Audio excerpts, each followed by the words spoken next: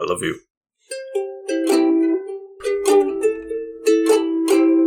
Welcome back to the Couch Potatoes. I am the Green Traveler from Gorsh. I am the Faceless Leon. This is a show about films and tomes. Tavo. It's called Green and Faceless on the Couch, and it's not about tomes. We never talk about books. I'd love to, though. But it is about TV and movies, and we're here returning to the Studio Ghibli. Is this the first actual official Studio Ghibli film? Yes, it is. I'm glad you said that. I forgot my book. My book of notes. It's a book of, so we are talking about tomes. We are talking about tomes. We're talking about my notes on a movie about things based off a manga. Probably not. I don't think this one was. I don't know that the credits said so. No, yeah, it's just. I mean, it's still by Hayao Miyazaki or Miyazaki Hayao. Yeah. And so I guess it's not a manga though. He just wrote this straight up in his dome space for a movie specific, and I'm just gonna say up front, I like it more than the last one. Really? But I mean, they're both very fucking beautiful. Yeah. Like, I don't know. There's something about this one that I was able to like feel more involved, and I think it's just because it's innocent. Like, I mean, what was the first one called again? Nausicaa of the Valley of the Wind. I couldn't remember her name. I was remembering. I remembered Wind Valley, and I was like, I know it's not Wind Valley. But no, like I do love Nausicaa of the Valley of the Wind, but like she is. I mean, it's still kind of relatable, but she's very more stoic than you would expect a child to be. Whereas these two children at the heart of this film are so fucking innocent and just like... They are kids. Yeah. They're just trying to... I mean, one's basically just like on the run constantly. And then the other one is just trying to seek, retribution for a father. And it's just like, this is relatable. Like, I could relate to these kids because they're just fucking kids, you know? They're not expected to be... Because she was a princess. Nausicaa, yes, was a leader of her people. Yeah. And, spoilers, Sheeta is also a princess, but it is later revealed that she is also a princess of a long-gone kingdom. A legendary kingdom called Lapita, which is in the sky. Indeed. It is a castle in the sky. A castle in the sky, that's the title. That's what we're talking about today. What is the Castle in the Japanese Sky. title? I like that to know that. Tenku no Shiro Raputa. Cool. Forgive me for my horrible It sounded nice. I'm sure, though, you're right. Yeah. No, absolutely. So, I don't know if that translates as castle in the sky, but... No, I believe, is a preposition, and there's only...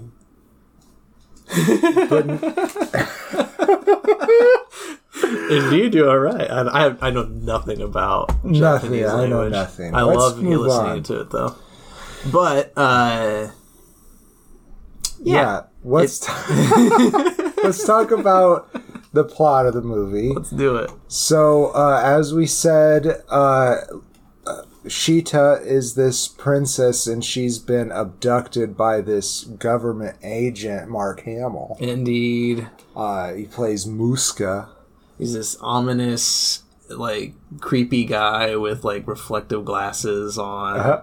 And he's, like, I really loved him. But, like, this is, like, there's something weird about Studio Ghibli films where you can hear the actors behind it. Yeah. But they never sound like what we expect them to sound like. I don't know why, but like in the last movie, like with Nausicaa, like Patrick Stewart, I didn't hear Patrick Stewart in that, and I didn't know until after the fact that it was him, and I was just like, oh wow, you know. And this one's the very same because Mark Hamill is a very iconic voice actor, right? Yeah, and you didn't know it was him. I didn't know it was Mark. There were moments. There were like 3 lines that he said where I was like, "There's the Joker." Like I heard the Joker in there. And then but it's so different than anything he's ever done. Because the voice that he does, I mean, it's Mark Hamill's voice. Right. But what he chooses to do for Muska really fits the animation. Oh, it really does. He is super intimidating and cold. Yes, definitely. I guess cool, not cold, but he's very cool. Well, cold I think works, especially towards the end of the movie. He's kind of like an Indiana Jones Nazi villain. He's very intimidating in that way. There is a psychoticness behind. You can see there's something lurking there, but he is so stoic and off-putting that you're just I can't break this wall of dickishness, pompous attitude. I did, before we got too far in, want to mention that there is a siren going by. It's very noisy at my house. I did want to mention, before we got too far ahead, that there is, like Nausicaa, an early English version of this. Yeah. I don't know as much as I did about the one for Nausicaa, but Disney went and just wanted to redo all of them. So we've been watching the Disney produced version. Ones. Yeah. Back in 2003. Buena Vista. Yeah.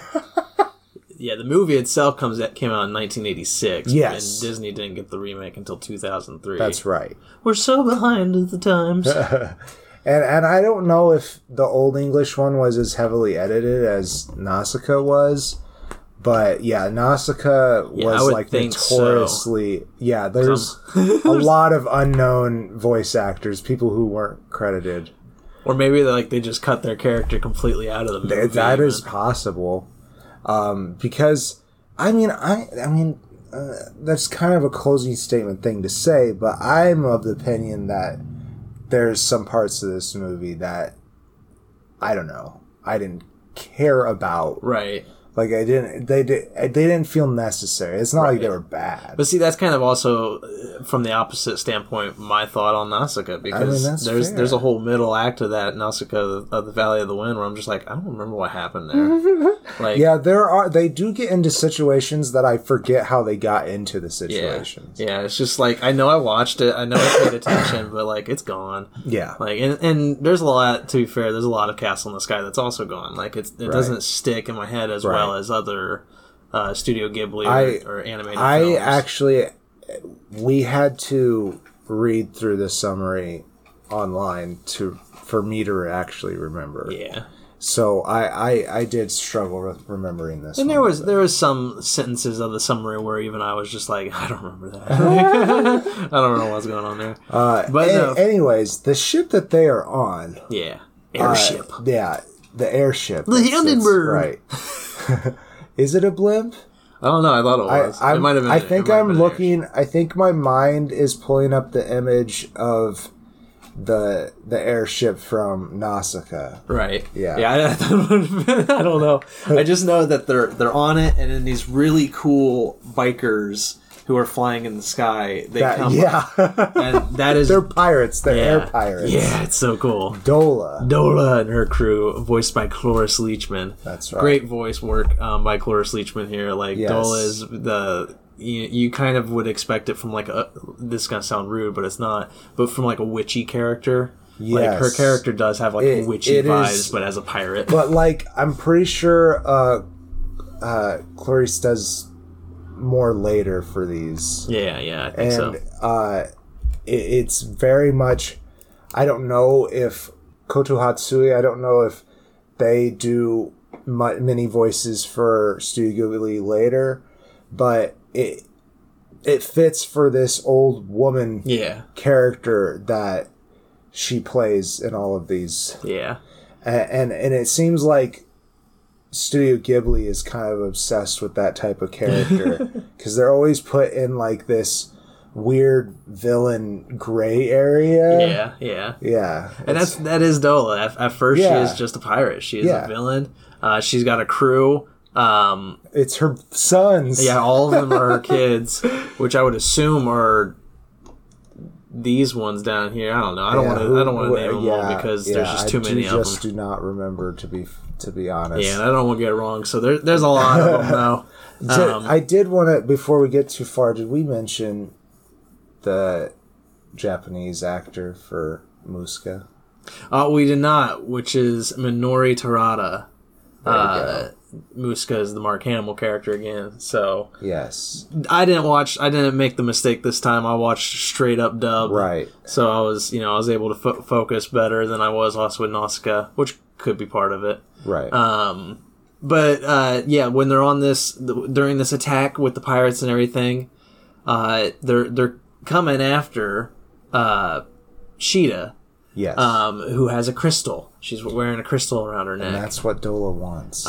Sheeta is played by Anna Paquin, who for so long, ever since I watched this movie, I've been like, where do I fucking know that name from? Because I couldn't place it. It's Rogue from X-Men. That's what I know her for. Many other things, but that was but that's the thing that we've probably talked about her exactly for. And in the Japanese, it's Kiko Yokozawa. Oh, I love Japanese names. That's so cool. But yeah, Sheeta is just, as we mentioned already, she's like this princess of the Lost Kingdom kind of thing. Somehow in the whole kerfuffle, she falls out of the fucking airship. Yeah. Well, she's climbing on the side of it. Yeah. I mean, I didn't want to get into everything. Yeah, but I think it's like it does, though, speak to Sheeta's character, though. Yeah. Because she's being pursued, and she went outside the window of this airship to hide. Right. And she didn't... It's brave. It's brave, especially because she doesn't know when she falls. The crystal glows, the crystal that's around her neck, and it slows her descent. She didn't know it was going to fucking do that. She had no idea. But she falls all the way down into the arms of Patsu, voiced by Dawson from Dawson's Creek, James Vanderbeek. I'm so sorry, James Vanderbeek. You've done so many other things, but everybody only knows you as Dawson. Yeah, I'm so sorry. And because I'm dyslexic, whenever I hear your name, I just imagine that you have a beak. Vanderbeek. Yeah. James of the Beak. James of the Beak. Yeah. He's got a decent nose, not a beak. No. It's kind of beakish. No. He's got that little... Leave him alone. He's got that hook down like a hawk's a beak, Sorry, James. In the Japanese, it's Mayumi Tanaka. Uh-huh. Another fucking fabulous name. I actually feel like I know Mayumi Tanaka. Not like personally, of course. Oh. But like... They're your best friend. Yeah, actually, they're my aunt. Oh, wow. That's it. Monkey D. Luffy in One Piece. I knew it. Oh, my God. I knew I had heard the name, and it was because my friend Professor Ronvald the Scald has almost certainly talked about them a lot. Oh, that's funny. So yeah, immediately know that Patsu is fucking well voiced in the Japanese version, and James Vanderbeek does a great job here. And Patsu, he catches this slowly descending woman. Yes. He's completely blown away because she's glowing and falling from the sky, but going very slowly. And he's just like, this is like heaven. This is like, it's What's a complete miracle. On? Am I dreaming? He's blown away. But he's just at work in the mines. Yeah. I've been wishing for that day my whole life. Just someone, my significant other just to float down from the heavens. And I'm like, oh, it's you. It's finally you. I understand now. Well, I mean, that's another thing, too, is this movie, they're kids, so there's no romantic angle between them. They're just helping each other. And I really like that, too, because I feel like, other movies would have tried to have, like, some kind of weird... Right, just even with Nausicaa as an example. Yeah. Like I said before, I haven't read the manga, so I can't say how well developed their relationship is in that. But it doesn't seem... like an integral part of the story, so I just feel like it doesn't need to be there. Yeah, exactly. I mean, this one, though, it's just two kids who... Two kids helping each other out, and she finds out... think, like, some of the adults in Patsu's life, like his boss... Oh, yeah. Because he's an orphaned kid, Yeah, right? I think he's orphaned. I'm not sure. Well, at the very least, his dad has passed. His dad believed in... Lapita, and it was like an aeronaut, and took a picture of it. Like he found it by accident. Took a picture like of the old-fashioned camera with like the what are they called? The big shutters. Yeah. Where you have to like use charcoal and it's magnesium. That's what it is. I was trying to think of the chemicals. I don't remember all of them. No, I don't either. He's got it on one of those like nice frames that have like little different pictures with it that were popular around the turn of the century. And you know what? That's another thing. Like, this world is very much more like our world. Oh, yeah. Than in Nausicaa. Nausicaa is supposed to be our world in the far future, but this is like our world adjacent. Yeah. And it's like, it's one of those things where it's like, obviously, if somebody's talking about a floating castle in the sky, you're like, you're a little fucking crazy. Yeah. But this guy's got a photo that he, it doesn't really prove and people keep on like saying it's fabricated. Yeah, exactly. And stuff like that. And Patsu is determined to prove that he exists. Yeah, to help his father's legacy. Yes. And he wants to go see it. And then Sheeta has a connection to she does. As she tells him. And you find that out after the pirates and military start coming after them again. Yeah. But she has a secret name that has Lapita in it. Yes. Which means that she is of the royal line. Right. And because of that, she's helping him seek it. Yes. Because she's got to get away from all these military people and protect the crystal, but at the same time get to Lapita and everything. Eventually, we'll say through the whole story and everything, she kind of reluctantly sides with the pirates. At first, it's reluctant. Yeah, but it turns out that Dola's super nice. Yeah, Dola's just lovely. Her kids are just goofballs. Yeah. It's a pirate's life for me. Yes. And her and Sheeta and Patsu both start to kind of enjoy life with the pirates as they're searching for Lapita. But again, the military's after them. Yes. And they do get captured at one point. They do, yeah. And that does bring in the giant robot, which I think is important to talk. There's giant robots in this one that are from Lapita. And the crystal, like, it just haphazardly, Sheeta sicks the robot on the military people just completely by accident, and it's cute and innocent, and it does speak to that innocence that you were talking about earlier.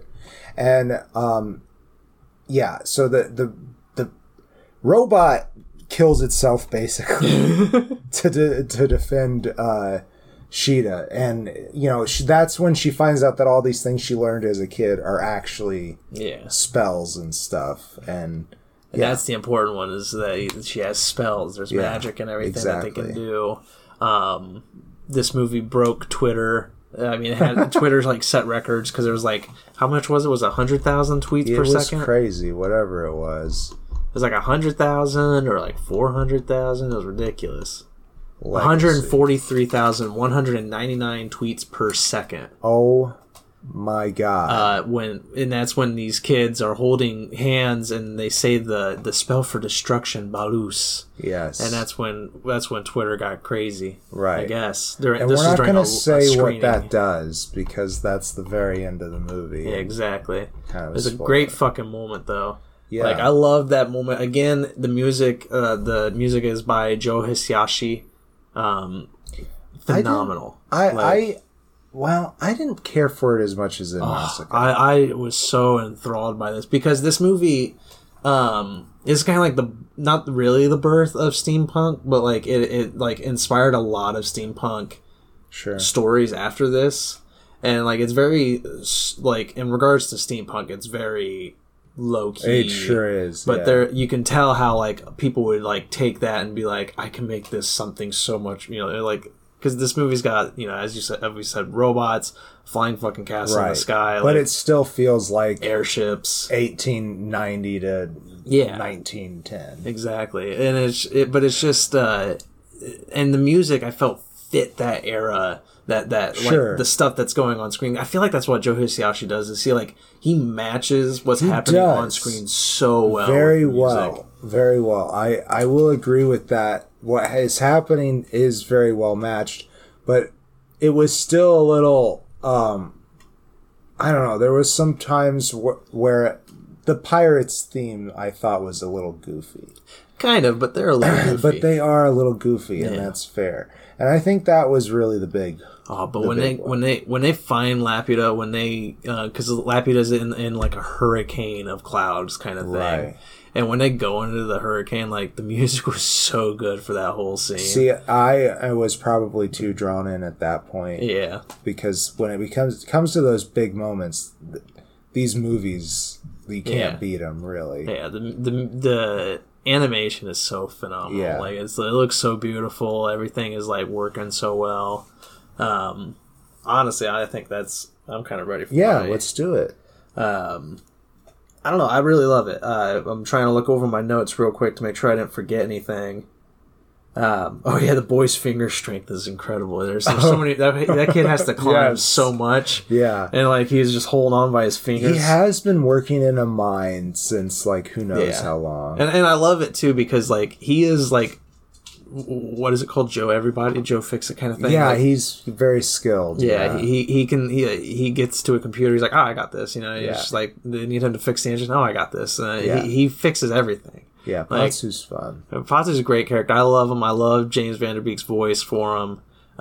He was another one that like I knew it was him going into it, but throughout the whole movie, I'm just like, man, I can kind of hear James Van Der Beek, but it's a much higher pitch. Sure, yeah, like, he's playing a kid. Yeah, he's playing a kid. Like, and like, I don't think they did anything to it. I think that's just his voice. I'm not saying they pitch shifted him or anything, but it was so hard to see James Van Der Beek in the studio room, like in the studio, making those voices because it was like it's so well done. Well, I haven't watched Dawson, and so we'll have to watch Dawson. Okay, that's that's a hilarious soap opera.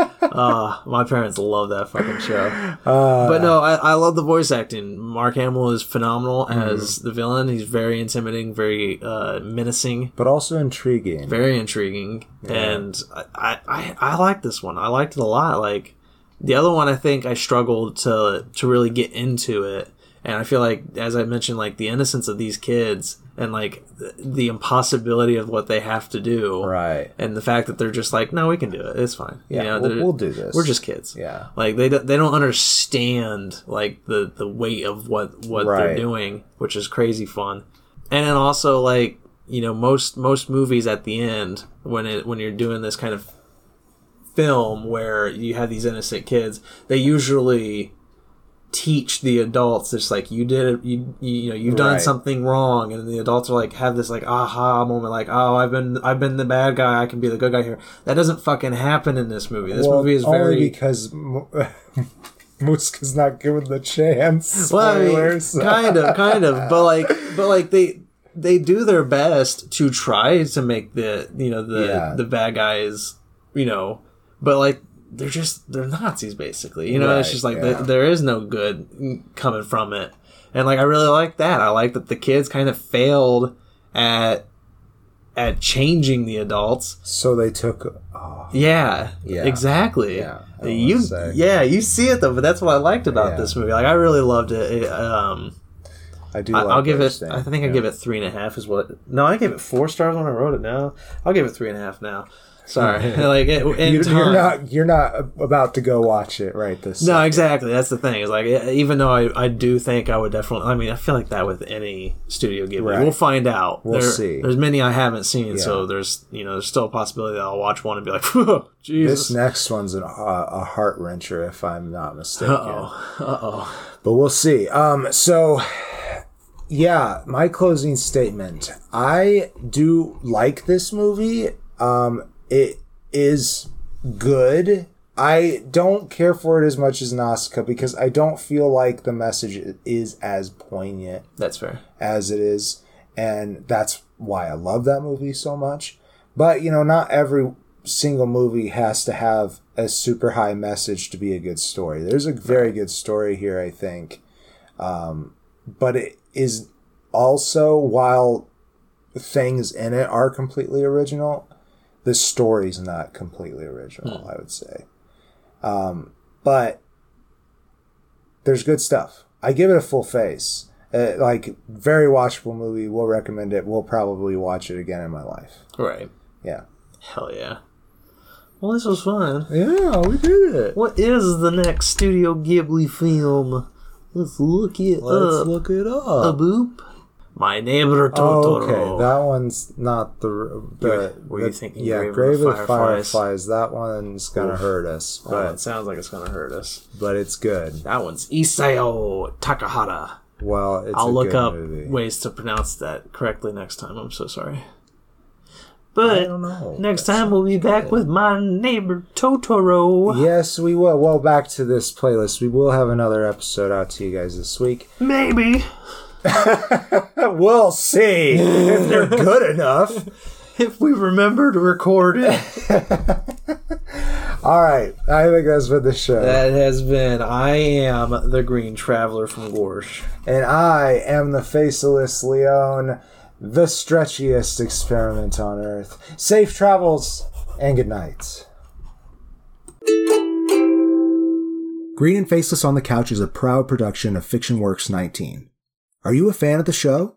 Feel free to contact us at greenandfacelessfans@gmail.com or visit our Patreon page at patreon.com/greenandfaceless. Don't forget to comment, like, and subscribe, or rate us on Apple Podcasts. Thank you so much for listening.